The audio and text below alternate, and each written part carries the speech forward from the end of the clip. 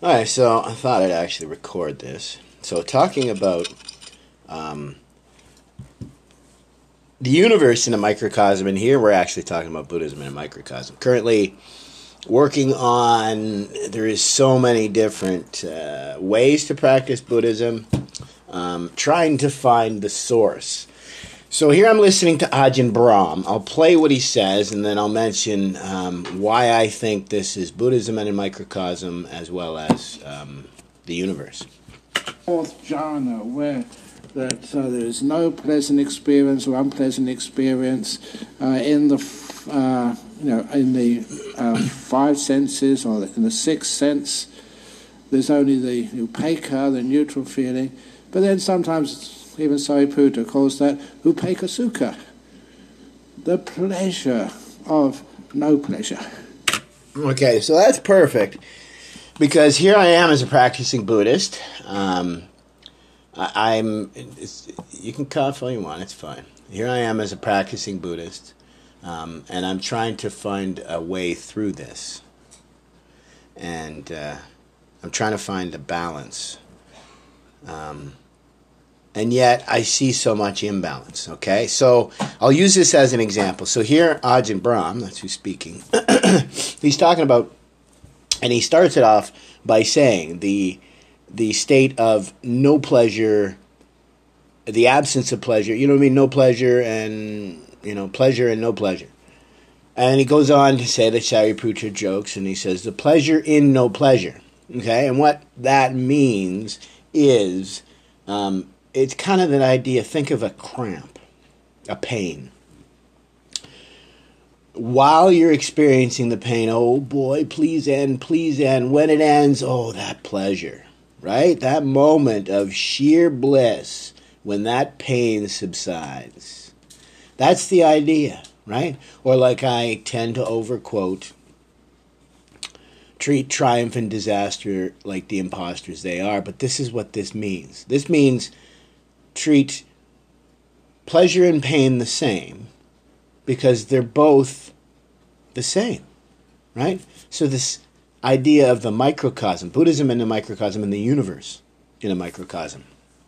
Treat pleasure and pain the same, because the true pleasure lies in not allowing either one of those to be your master. And if you understand what I mean by that, what Sariputta meant by the pleasure in no pleasure, what he meant was sitting and not being pulled in one direction or another, sitting in perfect peace and solitude, or whatever it happened to be. I shouldn't say solitude, I was trying to think of another English word.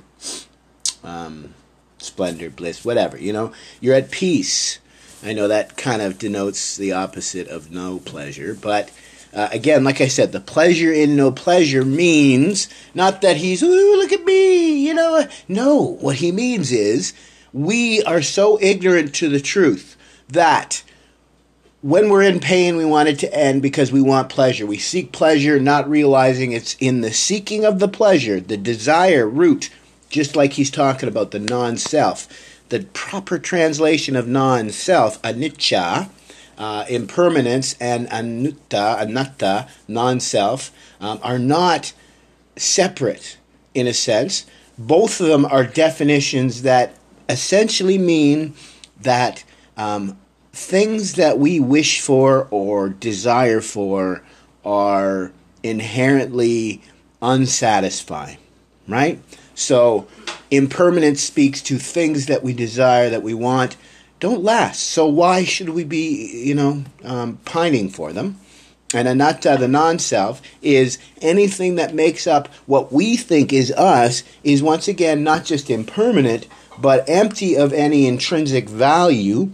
Therefore, what we consider to be ourself, all these disparate little strings that tie together this self, this Atman, this impermanent being that we cling to, it's this exact idea. It's not so much to deny everything. It's not to be a hedonist, right? It's not to be a mendicant. or an aesthetic, for the sake of renunciation, it's the balance. Same as shamatha and vipassana are two sides of the coin.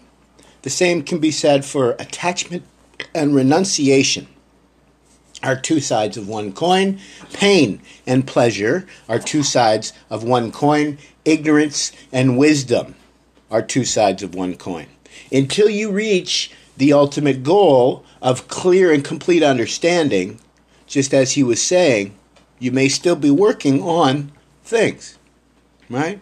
And so, like I said, so here's what you're looking to work for. You're not looking to eliminate all pleasure. You're not looking to eliminate all pain. You're looking to be no pleasure, no pain. The nothingness of which they speak is not a void, in that it is the absence of this suffering rooted in our ego. So if you trace back, and this is why we talk about shamatha and vipassana, calmness and insight being two sides of a coin.